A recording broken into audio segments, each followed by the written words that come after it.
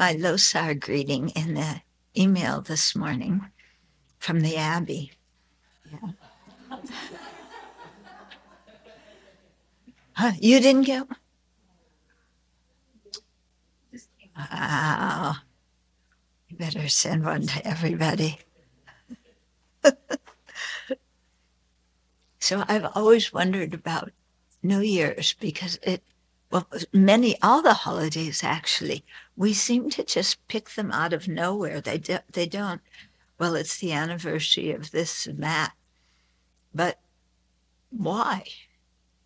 Why only celebrate that day? It seems like it's a way for human beings to create special days because they like special days, and to eat special. I think it's like actually an excuse to eat a lot, because that's what you do on holidays, isn't it? You get together with your family and friends and you eat. Yeah. And supposedly you're celebrating different things, but it's interesting, especially since New Year's is supposed to be, identifying the day that's New Year's. It's the astronomers do it, and it's supposed to be the exact day. But the Tibetan and the Chinese, as with everything else in life, don't agree on when New Year's is.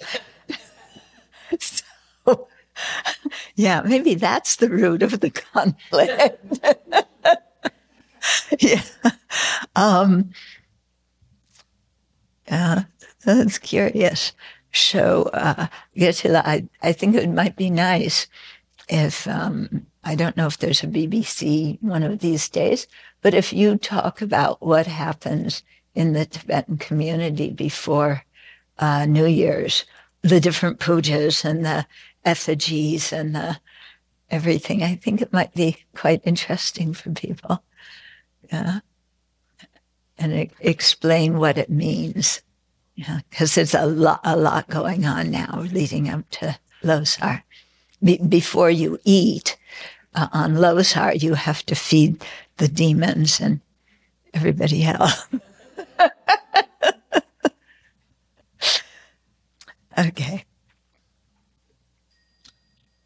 Oh, now we're going online. Okay. You know me now, huh?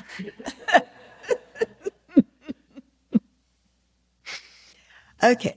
So let's start with visualizing the merit field. And I think it's quite helpful in our visualization, be surrounded by all the sentient beings.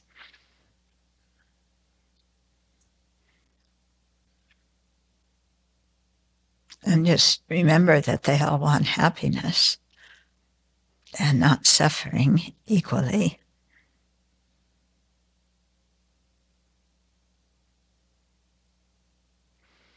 And that we want to help them attain that. And for many beings, it won't be this lifetime. Yeah. That could be because of our limited capacities. But also, many people are attracted to other paths or to no path.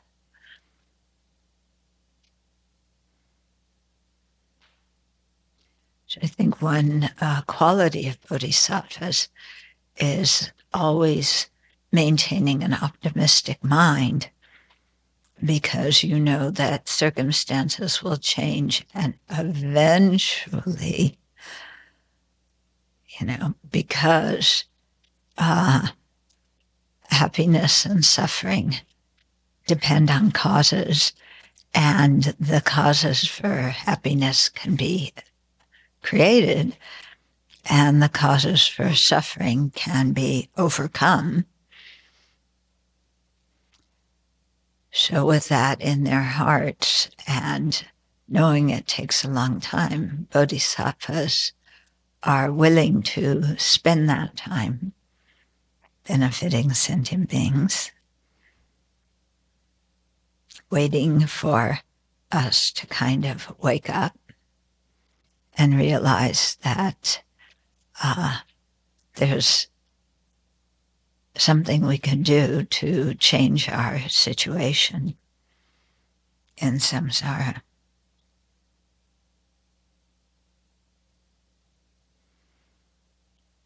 And to help other sentient beings do that as well.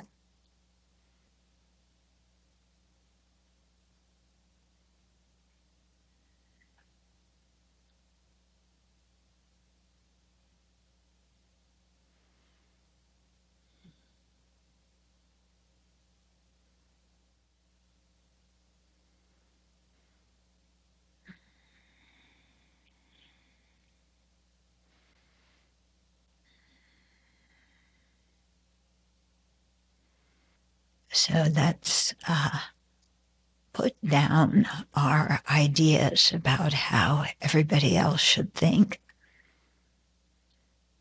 and what everybody else should believe in. Because what we think, what we think should be, should happen, doesn't really make any difference.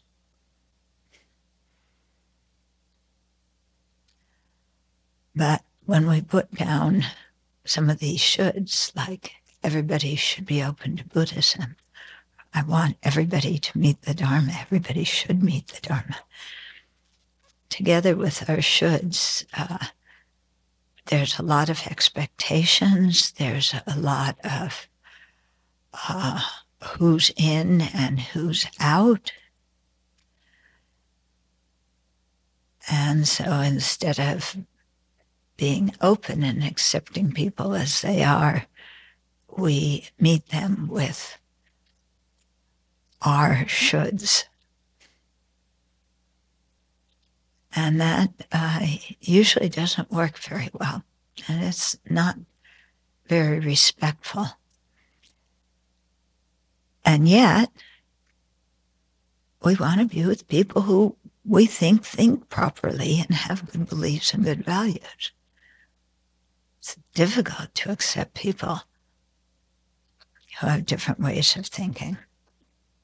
But it's something that if we're going to benefit sentient beings, something we have to be able to do.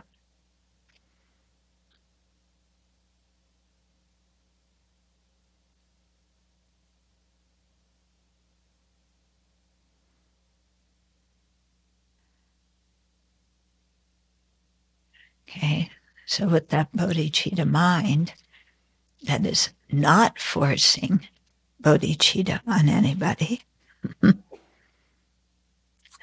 And let's share the teachings today.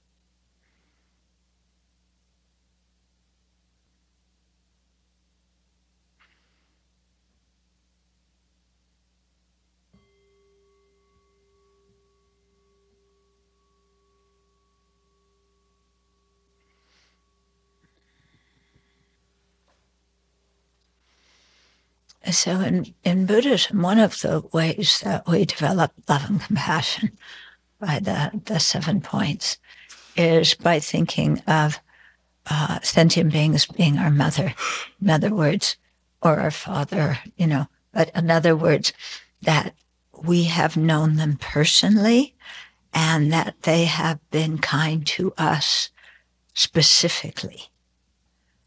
Okay? You've been kind to me as my mother and nursed me and changed my diaper and so on. Okay? The equalizing, exchanging self and others, doesn't have this thing of they've been kind to me personally. And so that's why I want to repay it. In equalizing self and others, it's they've been kind to everybody, basically, because of what they've done in society and whatever job they have and so on. So it takes, I don't know, for some people it might be easier without the personal relationship, and some people it might be more difficult. Yeah, but it's interesting to be able to cherish people who you don't identify as in your family. Yeah, things are so organized around the family as the social unit, even though that's really kind of fractured in America now. But the idea is there, and yet, people. I want to benefit my family because that's a question that comes up so often at the end of courses and retreats. Oh, I love this course. It was so wonderful. I want to go back and tell my family about it. I want them to meet the Dharma. Especially, if you're in a relationship, I want my spouse, my boyfriend, my girlfriend to meet the Dharma. I want my parents to meet the Dharma because then maybe they'll be nicer to me. So we have these kinds of things, and we feel like we're very magnanimous wanting to share the Dharma with them. And yet, there's a couple of points here. One is, if we're really concerned about family and close family creating merit, which is one of the, we want them to meet the Dharma so they can create merit, then we should think about helping them create merit now while they're alive. Okay. What is quite interesting, not only in Asia, but also in the West, is, people are with their family, everything as it goes. And then when somebody dies, then all of a sudden, oh, they're dead. I'm going to create merit and dedicate it for them. Okay. They need merit. They're going on to the next life. They haven't created any, so I'm going to create merit and dedicate it for them. Okay. But we can't transfer merit like a bank account, So the merit we create for relatives and so on creates a good atmosphere, but, they're the ones who create the karma. Yeah. But while they were alive, I didn't encourage them to create good karma. Yeah. While they were alive, if they wanted to be generous, I said, hold on, save the money for the family vacation, or save it for emergency in the family, or, whatever it is, we don't save things for the family. Don't give them away. Don't, yeah. And so while people are alive, we don't encourage them to create merit. But after they die, when they can't create merit, then we think we'll create it and dedicate it for them. But it actually makes much more sense while they're alive to encourage them to create merit. Yeah. But we can't go around and say, Mom, Dad, you should really create merit because you want to go to nirvana and not samsara. And so take refuge in the Buddha, Dharma, Sangha. And your folks are going to say, what language are you talking? They're a bunch of foreign words. What in the world are you talking about? Okay. So to think about, how can we benefit the people that we know very well in this lifetime who are not Buddhist? Yeah. Some of you have families that are open to Buddhism. Not my family. Yeah. So how do you benefit them given the situation that we're all in right now? So, and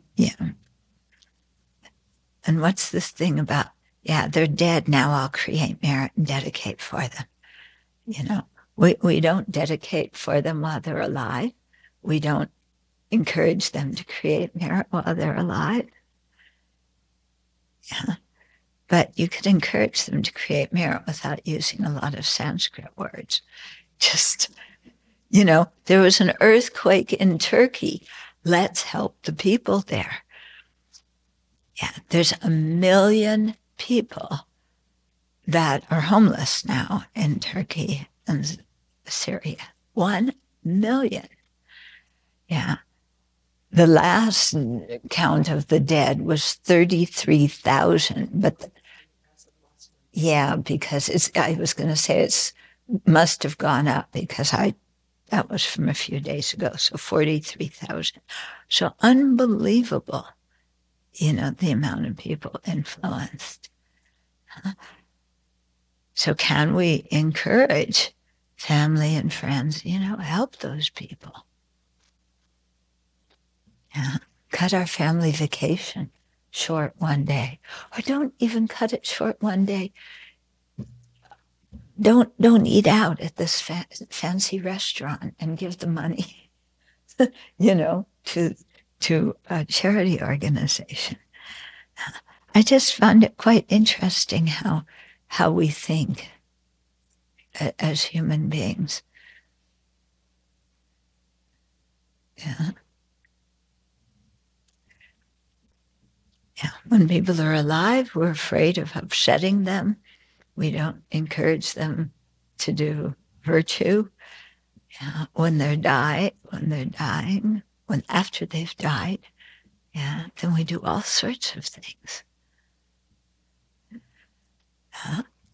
After my grandmother died, I was in Dharamshala then, and I went up to see Genlam Rinpa, who was this really wonderful meditator.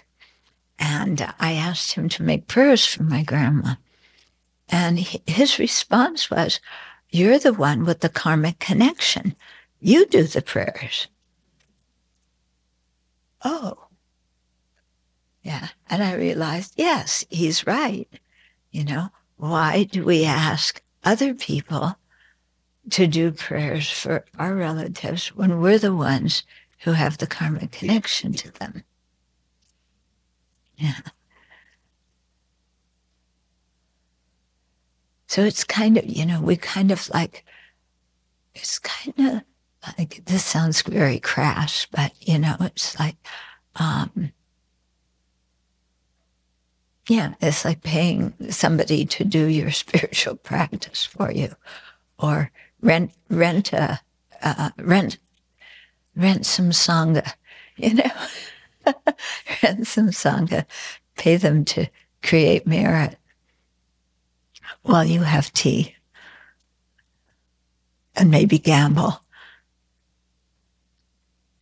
Yeah. New Year's, is a big time for gambling in the Tibetan community. Even at the monasteries, I shouldn't say that. But it is, because they have a 2-week holiday. Yeah.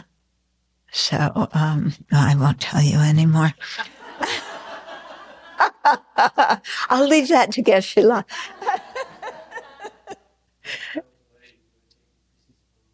Huh? Yeah. Yeah. Okay. So this whole topic here of equalizing, exchanging self and others, in my mind, it comes into what I was just talking about. How do we relate to other people? Yeah. And, if we exchange self and others, what are we really wanting for others? Yeah. Oh, I want you to have the vacation going to 5-star hotels. Yeah. I exchange self and others. Yeah. So instead of going on the vacation myself, I want you to, 5-star hotels. So nice. Yeah. Oh, don't you think so? Yeah.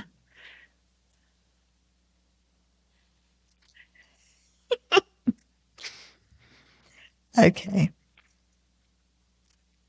Actually, I travel a lot. I don't like staying at hotels. I'd much rather stay at people's homes. Yeah. Hotels are like, anyway, enough about me, even though that's my favorite topic. Okay. So let's go back to the text. We finally finished verse 90 after how many weeks? So we'll go on to 91. So he's still in the whole next series of verses.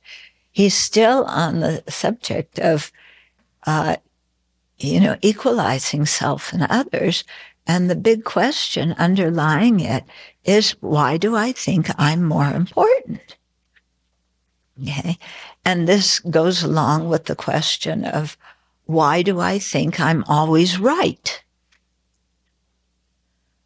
Well, I don't think I'm always right. I know I'm always right. Yeah. Yeah. Why, when my feelings are hurt, does it hurt so much more than anybody else? Why is it that my trust has been betrayed by somebody I cared for, and nobody else has ever felt like this? Nobody else has ever had their trust betrayed like this.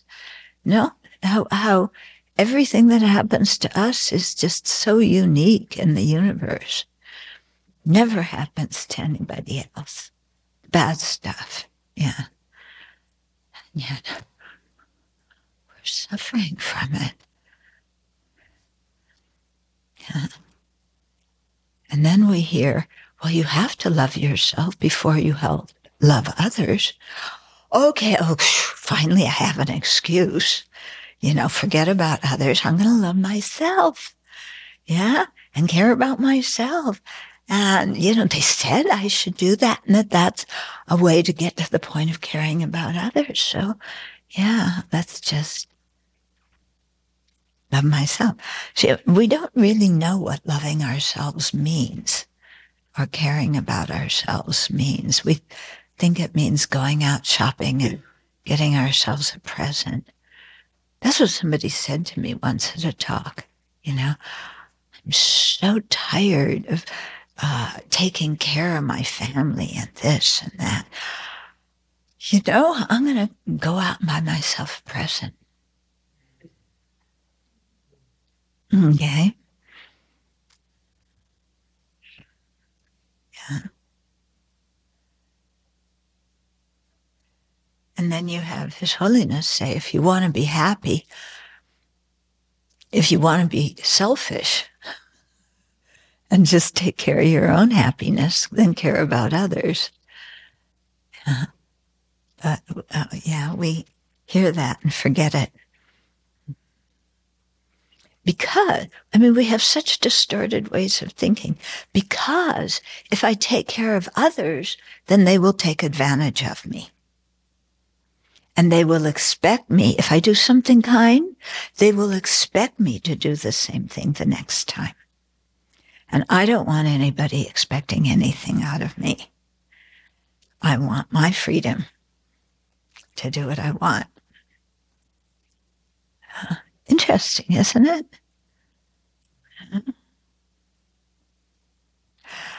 Okay. So, verse 91. Although there are many different parts and aspects, such as the hand, as a body that is to be protected, they are one. Likewise, all the different sentient beings, in their pleasure and their pain, have a wish to be happy that is the same as mine. Okay?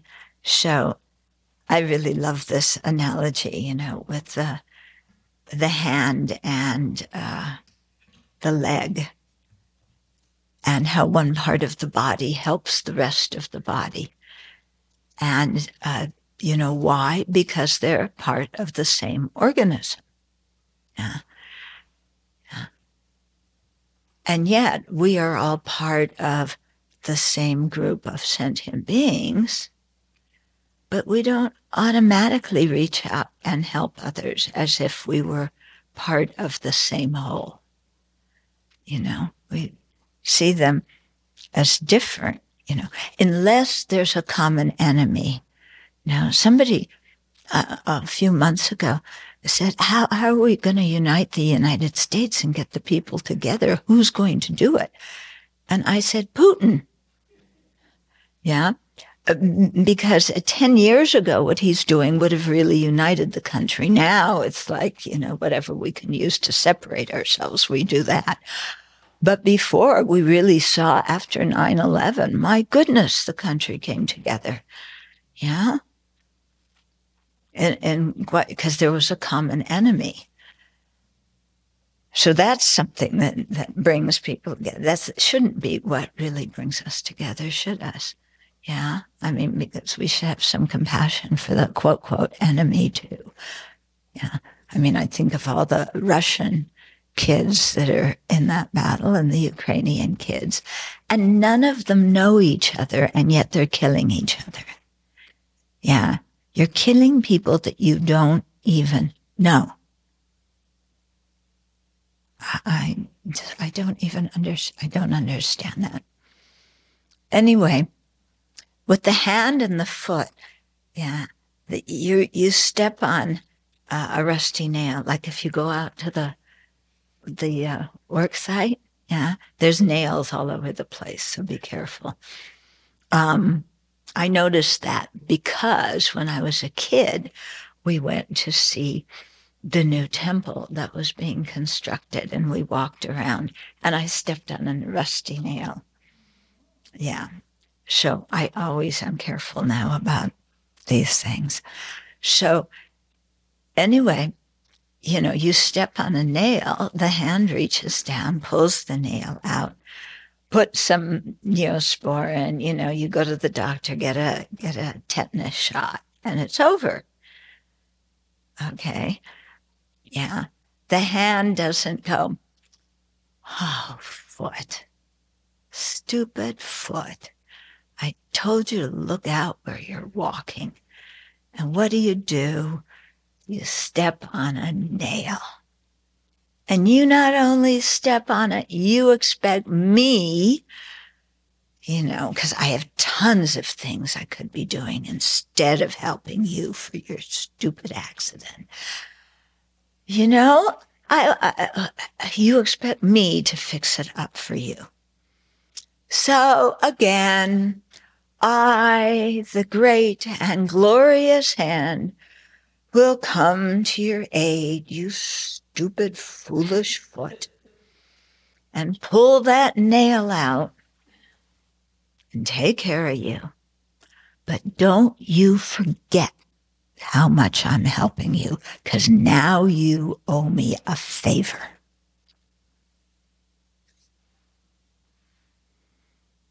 Okay? There's nothing like that, is there? Yeah, the hand just does it. Also, the hand doesn't go, oh, the foot stepped on a nail. The foot is something so important, so holy. I should help the foot, but I'm just a little hand. If I go and help that foot, that is so out of context. Somebody who's really important should help the foot. If I go and do that, everybody's going to think that I'm meddling. They're going to think, that I'm butting into somebody else's business, that I'm incompetent anyway. Yeah. So, I'm not going to help the foot. I'm just going to mind my own business. So interesting, isn't it? What goes on in our mind? All the reasons why we can't help somebody. For their benefit, we're not helping them. Yeah. Yeah. If somebody low like me helps somebody high like that, what would other people think of that very high person that they're associating with me?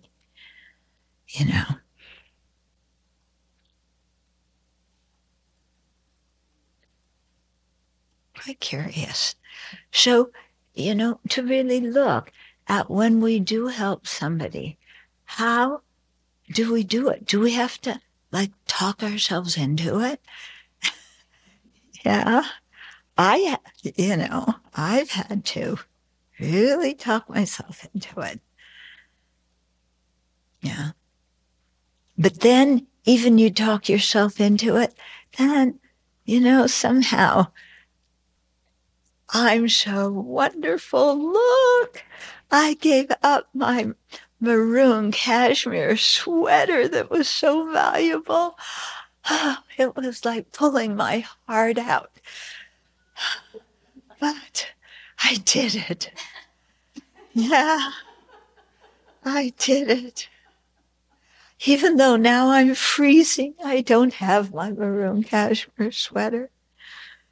So I need a stuffed animal that I can pet that's soft like my sweater. Yeah. You're going to okay. Yeah. Okay. Yes. I'll pet that one.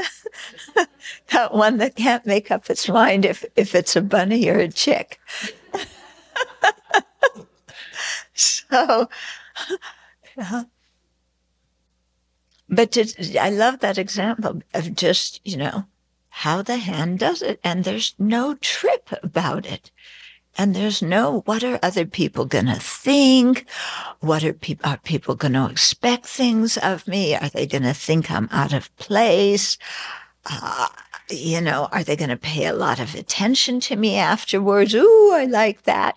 Are they going to pay a lot of attention to me afterwards? Ooh, I don't want that.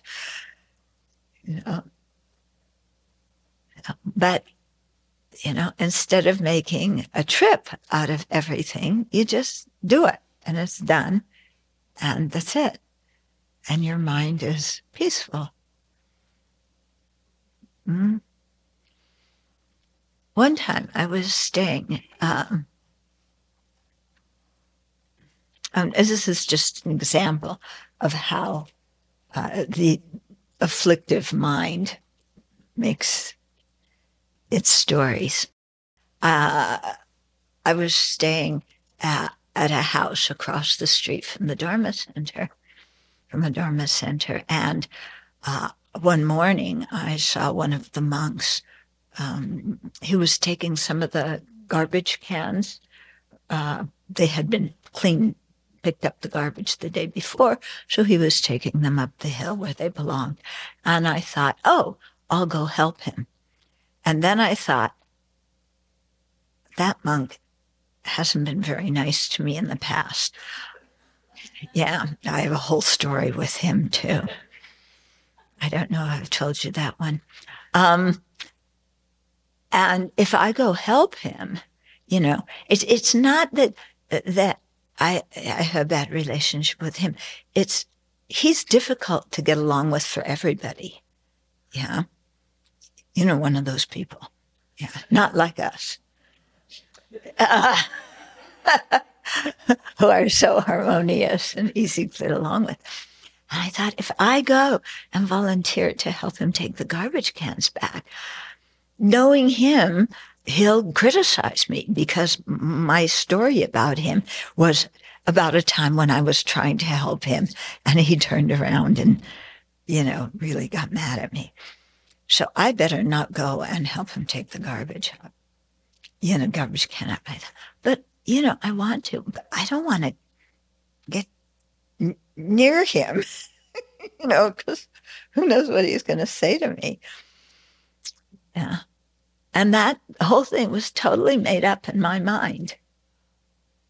Yeah. I have no idea how he might have reacted. I just made up based on something that had happened halfway around the world a few decades before. Yeah. Oh, and also watched his behavior since then with other people.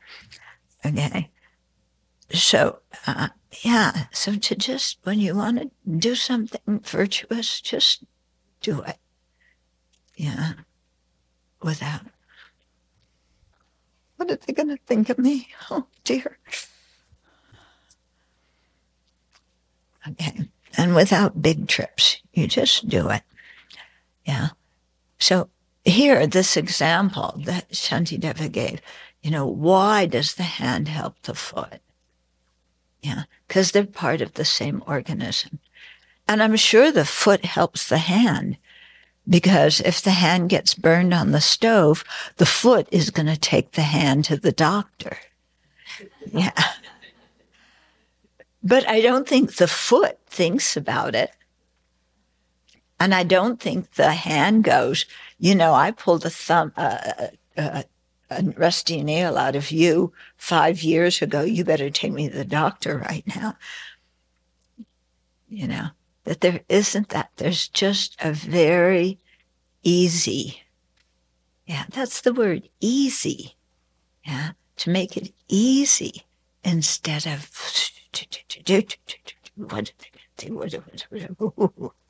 yeah, without expecting rewards, without expecting thank yous.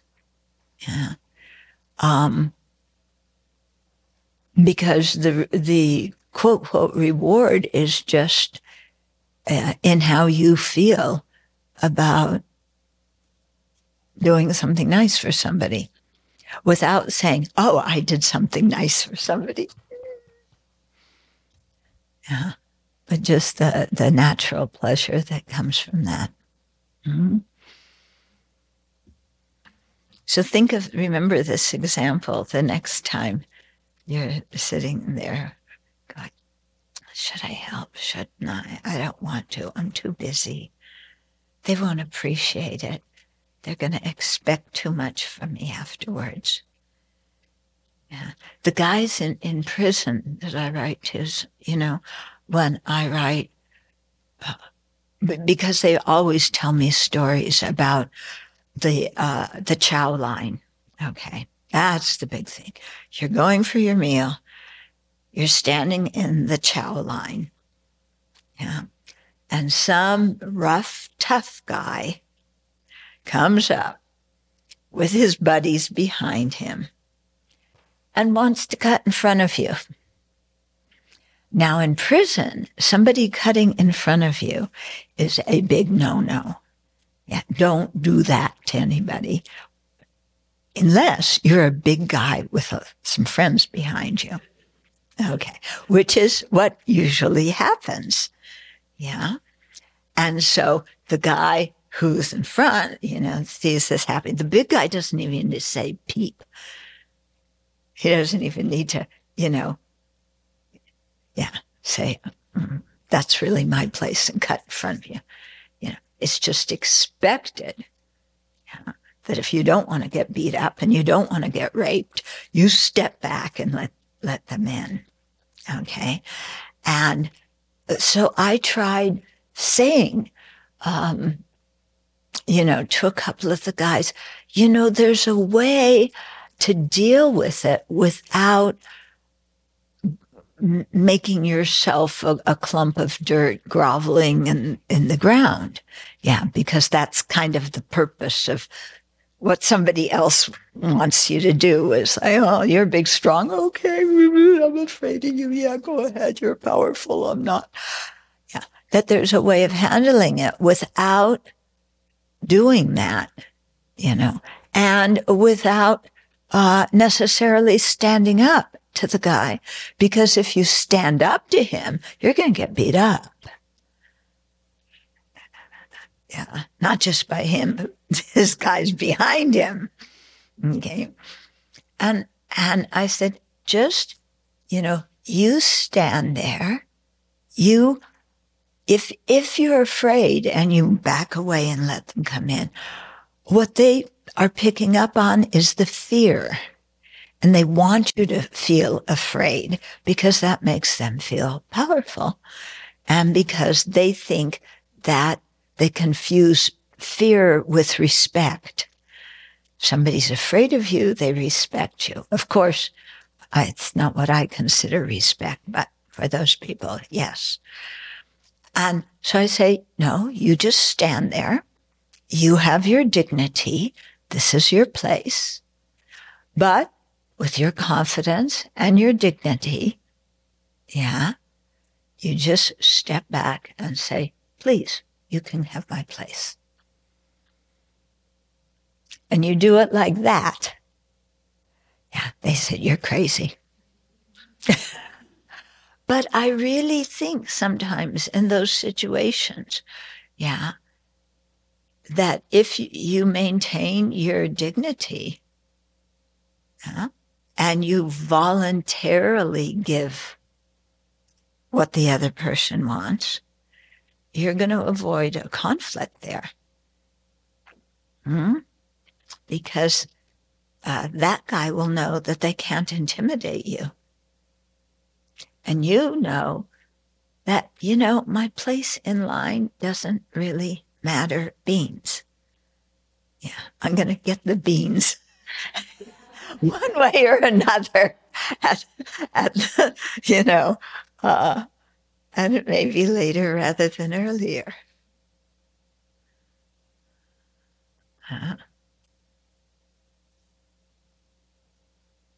So have you ever thought about what you would do if you were in a situation where a shooting was going on? Yeah. Have you role played it in your mind? Yeah. What are you going to do? Is there Dharma in, we're told, what is it? Run, hide, fight. Yeah. So is that what you think of doing? What's, how are you going to handle that if that happens? Are you thinking anything Dharma? Of course, role-playing how it what we're going to do in our mind. That doesn't mean we're actually going to do it. But it's, it's like our sadhanas and all of our other meditations where we pretend and we visualize so that one day we'll actually be able to do it and have it happen. Okay? So I was thinking about that last night, what I would do. And I was imagining if, I was in my first thing was, being like in a classroom. Of course, I don't think I'm going to be in a classroom too many times in the future. But, some small room with a group of people, maybe you're giving a talk or whatever, and somebody comes in and they have a gun. And I thought, wow, what would it be like if somebody, comes in the room and we're all chanting, Om Mani Padme Hum, Om Mani Padme Hum. And just through the chant, you create this feeling of peace. And here's this guy coming into the room like that. Is that something that would, make him stop? That would have some influence? And even if it doesn't influence him, what about me? Yeah. Or us, the people in the room. Yeah. Is it better to hide under your desk and be terrified and cry, or chant the mantra? And would I remember the mantra in that situation? Or would I just go, ah! Which is our usual response of my body. I don't want my body to get damaged and hurt. Yeah. Yes, I know I visualize giving it to other sentient beings, but not this guy and not now. Okay. So, yeah. So anyway, interesting to think about how you would handle these kinds of situations. And then I thought of my friend, the cougar. Yeah. And I realized, actually, that was a very good, I'm glad that happened, because my other thought was, if I'm in a situation like that, if I happen to be running, from somebody, saying, because I was doing the Hayagriva mantra then, saying that at that time would be really good, because that has a force of repelling the harm, but not hating the other sentient being while you're doing that. Okay. So it's interesting what would I do?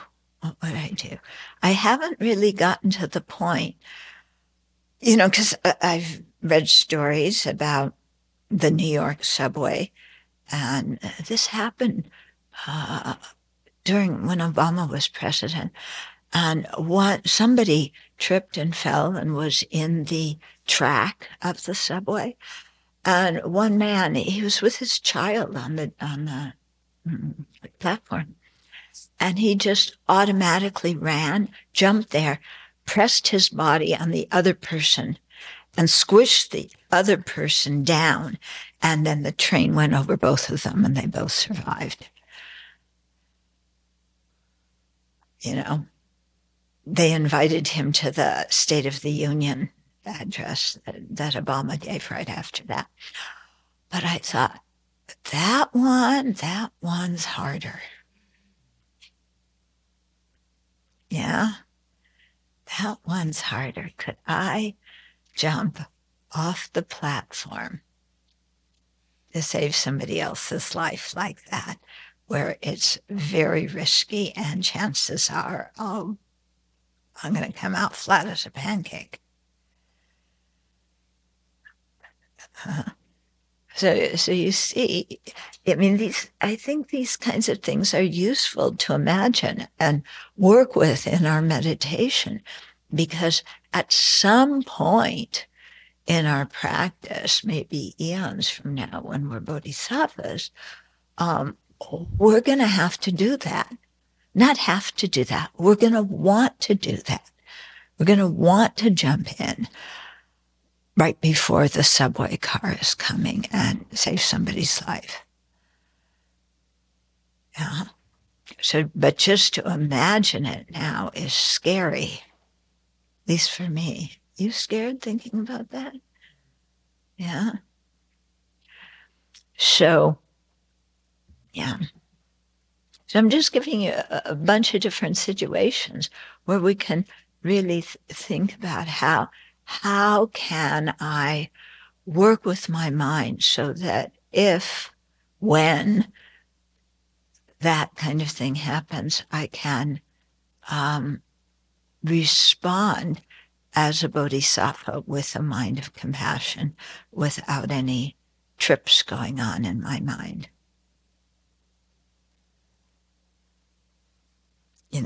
Like subduing the shooter just by them hearing the Chenrezig mantra.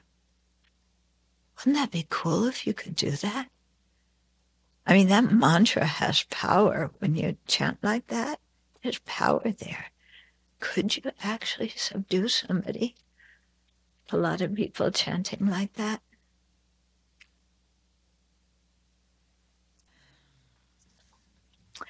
Okay, 92. The suffering that I experience does not cause any harm to others, but that suffering is mine because of conceiving of myself as I. Thereby, it becomes unbearable. Isn't that true?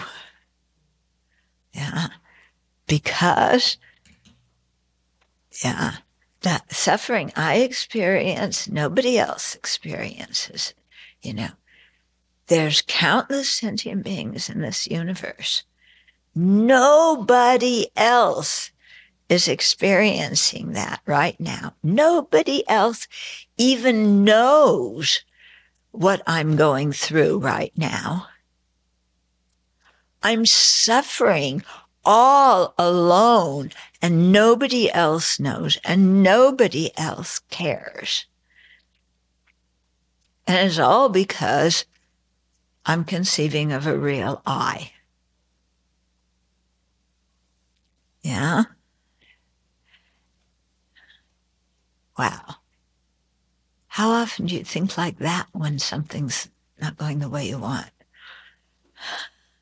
No, they did this, they did that. Or, I hurt so much. Why aren't you paying attention to me and trying to help me? Yeah? You should be a good Buddhist, and I'm suffering. Help me. Yeah. Well, yeah, it's all just because we're conceiving I. And then everything that happens to me becomes totally unbearable. Yeah, every small thing. Yeah. No? Yes. Yeah. Think about the small things you get irritated about almost every day. Do you get irritated about something every day? Maybe not flat out angry, but why is this person doing this? Yeah. And we're so irritated that we had one little interaction with somebody that lasted for like 3 seconds, and we walk away, and for the next 3 hours, we're going over that situation. And I did this and they did that. Why did they do that? What's going on with them? Don't they know? Blah, blah, hoo, hoo. This is, they always do that. Next time this happens, what am I going to do? Forget next time. I'm going to go back and talk about it with them right now, because this is always happening, and I really can't stand it. Don't they know that when they're using a tissue and a little scrap of the tissue falls off onto the floor, don't they know that they should pick it up and put it in the trash can instead of leaving that little, the little scrap on the floor? Yeah. What do they think? I'm the person who's going to pick it up?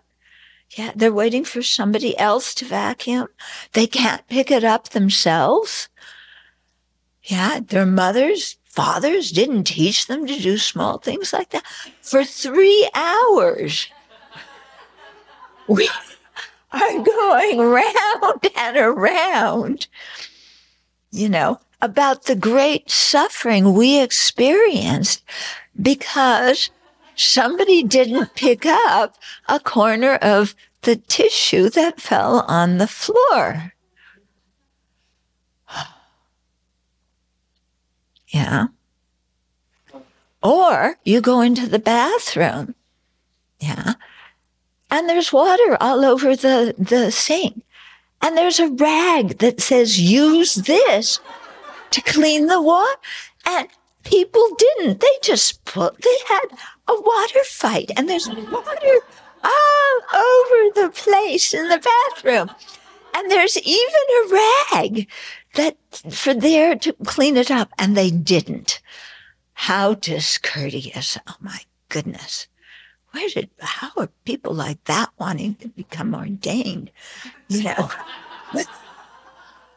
When they can't even have the slightest bit of courtesy to clean the counter. Or, that rag to wipe off the counter is filthy. Who put it there? Don't they know if somebody, I splashed water, I want to clean the counter, but that rag is filthy. And it's not even folded up. It's just laid over something that actually it's supposed to as a cup holder. And you have this filthy little rag over it. And they expect me to go and wipe up the water. Because then I just need to wash my hands.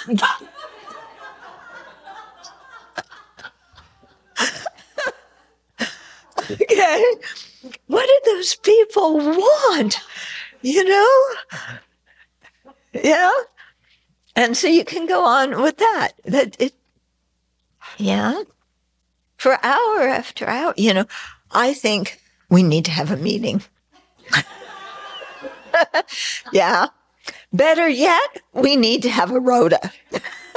We need a rota for at 9:00 who goes in the bathroom and wipes the counter because we can't get individuals to do it. So now we need a rota. Then at 10:00, who goes in and wipes the counter? 11:00, yeah. Who's going to do the rota? Oh, thank you for volunteering.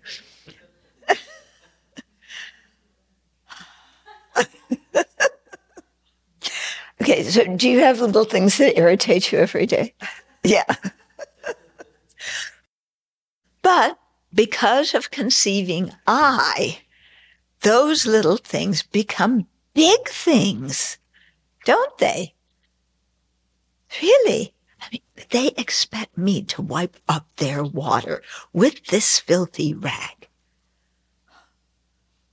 We're in a monastery where people are supposed to be thinking of others. No. Yeah. I know we need a precept about it. If the Buddha were here, he would make a precept that you take, that filthy rag that isn't even folded properly, and you must clean the counter with it immediately. Okay. So what category is it going to go in? Huh? Oh, so now we have another parajika. Oh, dear. This is serious business. Oh, okay. But it's true, isn't it? Just by conceiving I, then everything becomes so important. Yeah. When you go to the doctor, do you ever think of the person who saw the doctor before you or the person who's waiting to see the doctor after you?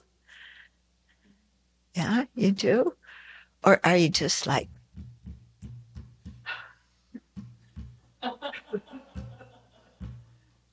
why are you taking so long? Yeah.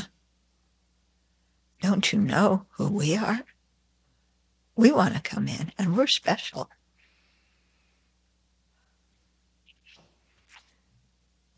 Yeah. Okay. So that's 92. 93. Likewise, the misery of others does not befall me. Oh, thank goodness. Finally, he said something I like. Okay, likewise, the misery of others does not fall me. Nevertheless, by conceiving of others as I, their suffering becomes mine. Therefore, it too should be hard to bear. Okay, so here we're getting into the part of exchanging. Yeah. So others' suffering doesn't hurt me. Okay. So then, by the same logic as we used before, oh, my suffering doesn't help others, so they're not going to come help me. So their suffering doesn't harm me, so I don't need to go help them. But Shantideva is saying, you can't think like that. Because, okay, from others' point of view, they conceive an I. And what we're doing now is practicing exchanging I for others, so that when we say I, it means others. Okay? So if if you're the one who stepped on the rusty nail, yeah, and I think of you as I, it's what they call putting yourself in somebody else's shoes with assuming the word, too. So instead, I'm putting myself in your shoes, it's I'm standing in my shoes, which used to be your shoes, but now they're mine. So now I feel as you would feel because I know how it feels to be harmed. And so it doesn't matter who's getting harmed in here, because, if I label I on you and I say, I want to be happy and free of suffering, then I should go and do that for you because you are me, or I am you. Okay? It gets tangled up when you use the words, but I think if you get the meaning, you just put yourself in somebody else's shoes, and it's like, oh, if, we always say, if I were this person, this is how I would feel. But here we're saying, I am this person. Now I know how they feel. And suffering is suffering. It doesn't matter whose it is. Yeah. So especially if we're thinking of ourselves as all parts of the big category of sentient life, then if any part of sentient life is in suffering, I should help because I am you. So, yeah, you should help me. Mm-hmm. Okay. Yeah. So if we have that, then he says, their suffering becomes mine. Therefore, it too should be hard to bear. Okay. Now here, when it talks about not being able to bear others' suffering, yeah, what it means is, okay, the same feeling of distaste I have for my own suffering, I have for others' suffering. Okay. I don't discriminate between theirs and mine, and suffering is suffering. So I should do something about it, no matter whose it is. Okay.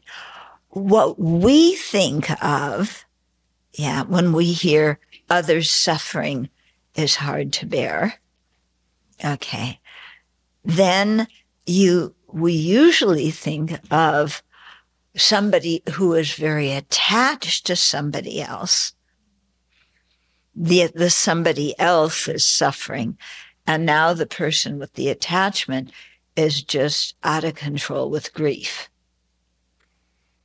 Okay, so when we hear finding others' suffering unbearable, we think, oh no, that means I'm just going to be sobbing and hysterical and in so much pain and feeling so frustrated and have so much grief and feel, I want to help this person and I can't, and they're suffering and I can't bear to see them suffering. That makes me suffer because I'm worried about what's going to happen to them. I'm anxious, I'm fearful, so I want to do something to help them.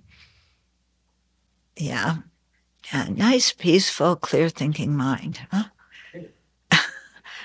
So that's what we usually think seeing others suffering as our own entails.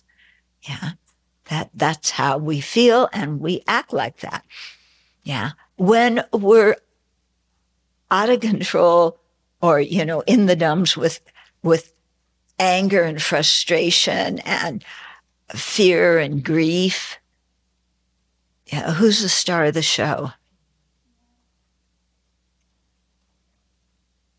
Whose happiness are we really concerned with?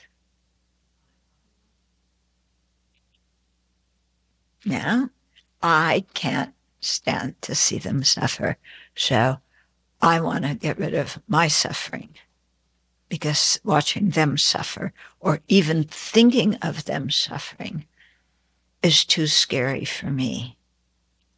Yeah, so in verse 93 is not talking about that's how we should react to other people's suffering.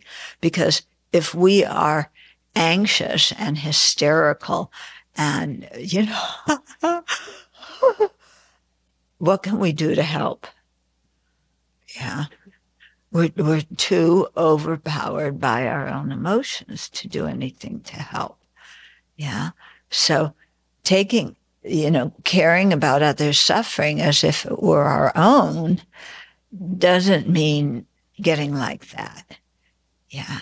It means having a clear thinking mind that can look at the situation and see what to do that would be of benefit according to our own abilities, according to what we think the other person needs. Yeah. There may be, I'm standing there with somebody else. They may have one skill to help that person. I may have another skill to help that person. I don't need to beat myself up, because I can't do what they're doing to help. I just do what I know how to do to help, but the wish is there. The compassion is there. Yeah. And so it's a clear thinking mind that can actually, have a good effect on somebody. Like that man in the subway station. He just jumped off. He left his own child there, jumped off and lay down on top of somebody. He didn't go, oh, look at that. He wouldn't be like me, oh no, somebody's on the track. This is terrible. I don't want him to get hurt. Please, you go get him off. Yeah. I don't know what to do. I'm incapable. I'm not weak enough. I can't pull him off. I'm not even going to think of lying on top of him. That's against my vows if I do that, Yeah, that's right, Yeah, better let that person get run over by the subway car than, touch him. That would be really terrible. So, so to really think, what does it mean? And how can I help and what will I do? One friend told me this story. She was in Fremont in Seattle, and somebody rear-ended her. Okay. And it was some young guy. So it was some young guy who did it. And he, of course, was like terrified because he was young. And, when you're young and you haven't had your license very long and you get in an accident, this is trouble. So she got out of the car, to go back and talk to him. And she said, how about if we pray together? I would wait for the police to come. Let's pray together. And so they sat there by her damaged car and prayed together. I thought, wow, that's very creative. That is something that really, I'm sure that helped the young fellow calm him down and make him see that, not the whole world isn't angry with him and he's not going to be sued for every penny he has. And, she just gave some kindness. So, to really think in different situations, what we can contribute. Okay. So 94. Hence, so now the conclusion. Hence, I should dispel the misery of others because it is suffering just like my own. Okay, now, just look at that. What's your mind saying in response? Yeah.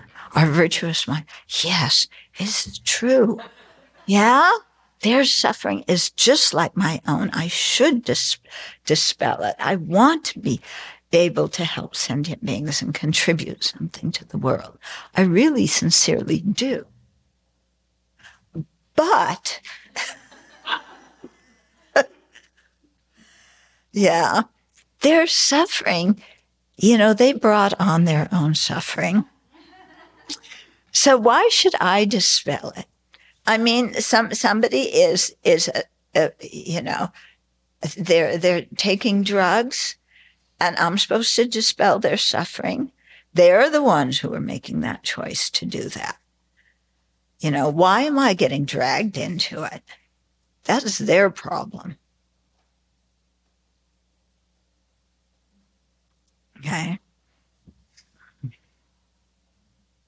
Hence, I should dispel the misery of others. But it's my brother, it's my sister. I don't like seeing them being all strung out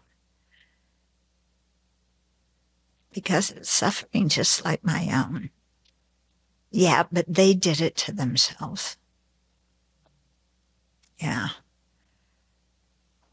And anyway, I've tried before many times to get them to rehab, and they just won't go.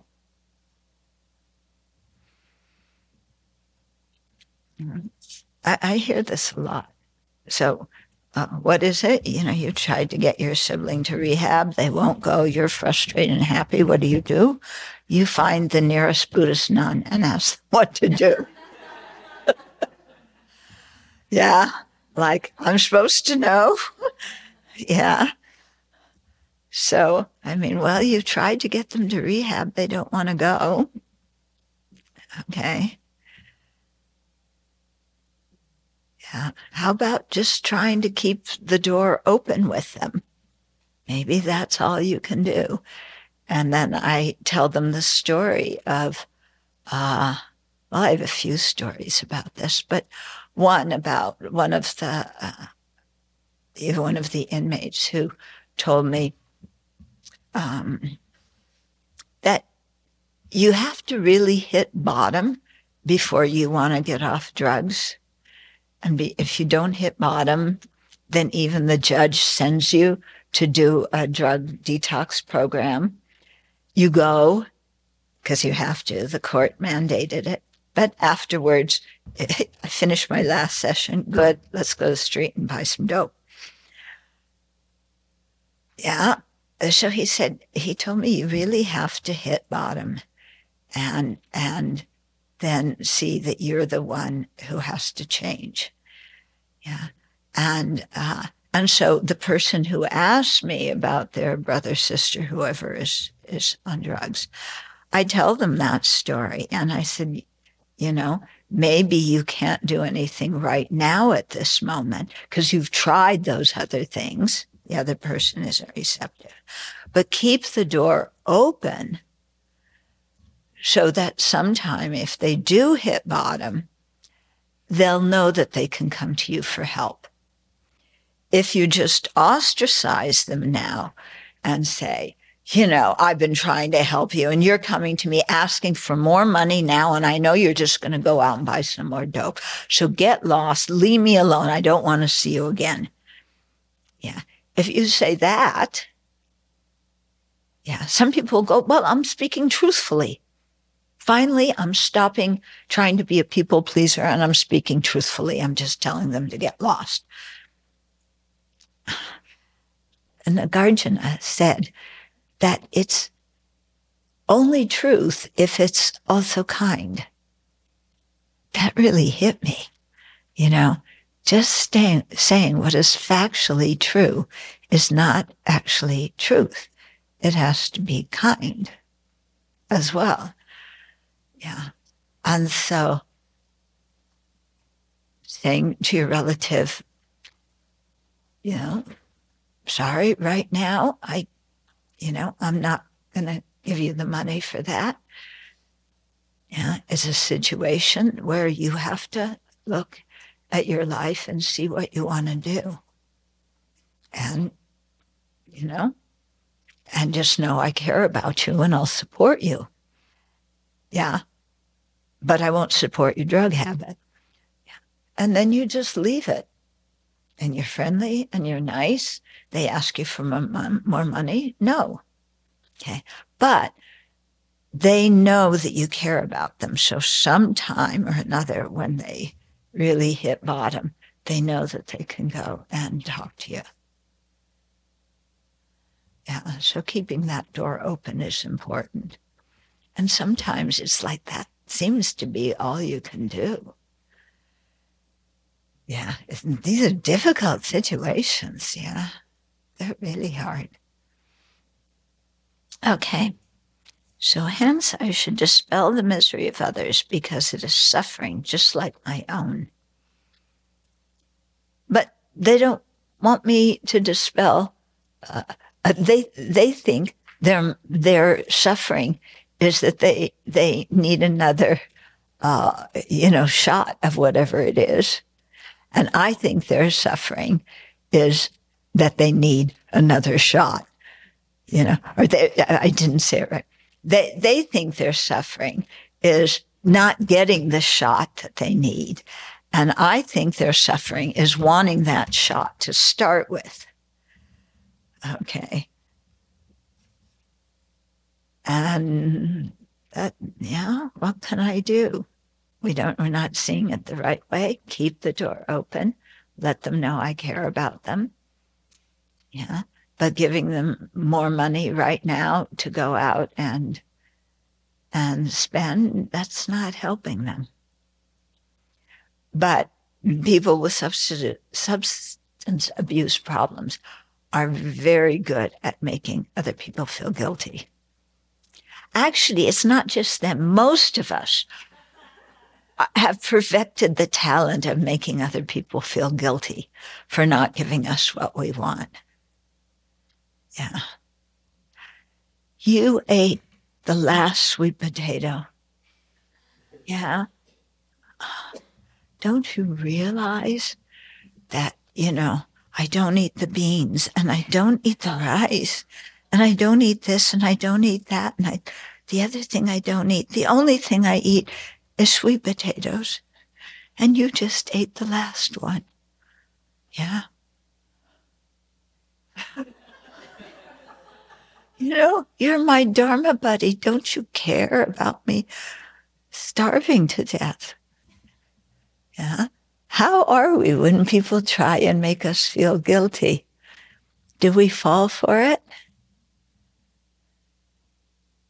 Yeah, you fall for it. Yeah. People pleasers anonymous. They're not anonymous. People pleasers public, who is going to fall for somebody making you feel guilty? Yeah. Yeah. Yeah. If you had a Jewish mother, do Chinese mothers too? Yeah. They just need to look at you and you will feel guilty.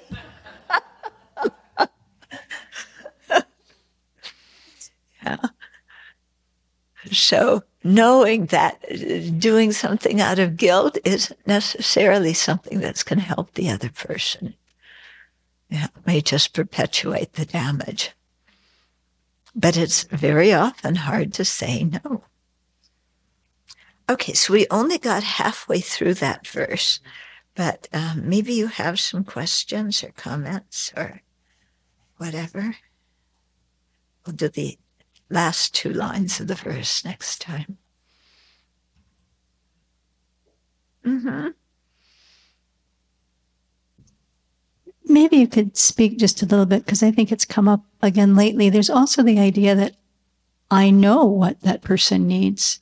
And so helping them becomes my mission when I actually don't. No, that's not true. I do know what they need. Yeah, absolutely. I know what they need.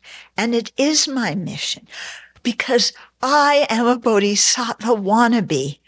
Plus, I am a people pleaser and I want everybody to love me. So I've got to save them. Yeah, Jesus couldn't do it, but I'm going to do it. Yeah. There's a little bit of eye grasping in that, don't you think? Yeah. I'm going to save them because I really know what they need. And they're so foolish, they don't know what they need. So they should listen to me. And if they aren't listening, I will say it again and again and again. And I will scream it to them so that out of terror, they will accept it. Or I will make them feel guilty, so that they will accept it. Because I know what's best for them. Not only I know, but what you said, it's my mission in life to control them and make that happen. Yeah. So this is part of a control freak's recipe. Isn't it? Yeah. You're kind of people pleaser, control freak. Those two go together, don't they? Yeah. They go together. Yeah. You want to please them by doing what you think they need. So you got to control them so you can give them what you think they need and they'll be happy with you.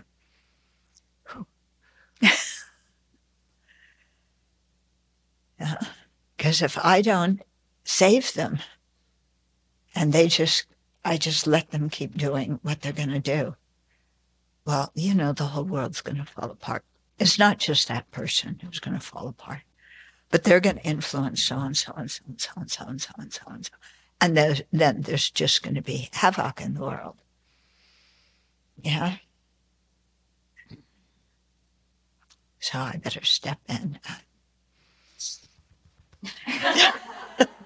Be Superwoman, What did he used to say when he went in the telephone booth? No, it's not a bird. It's not a plane. It's Superman.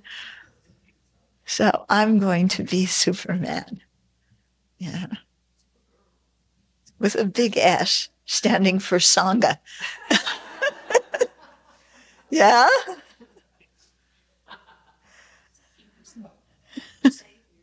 Yeah. Sangha, Savior. Hmm? What? Yes, definitely Messiah comes. Please put on your underwear on the outside. She'll tell me stop putting on your underwear on the outside, like Superman. Oh. And when I'm on a trip, she'll tell me enough of that. And that just means stop what you're doing? Stop trying to save everyone. Oh. Wear your underpants outside. Yeah.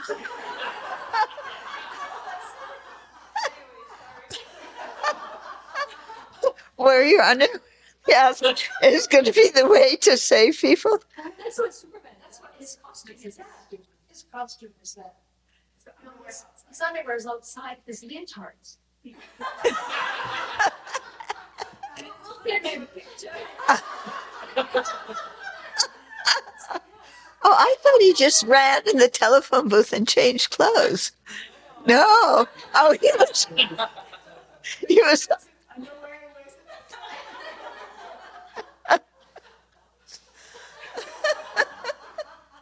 Okay, so you're going to do a demonstration?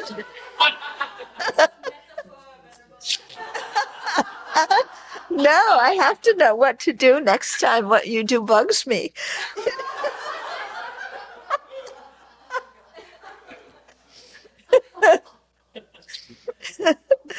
Okay. Oh, dear.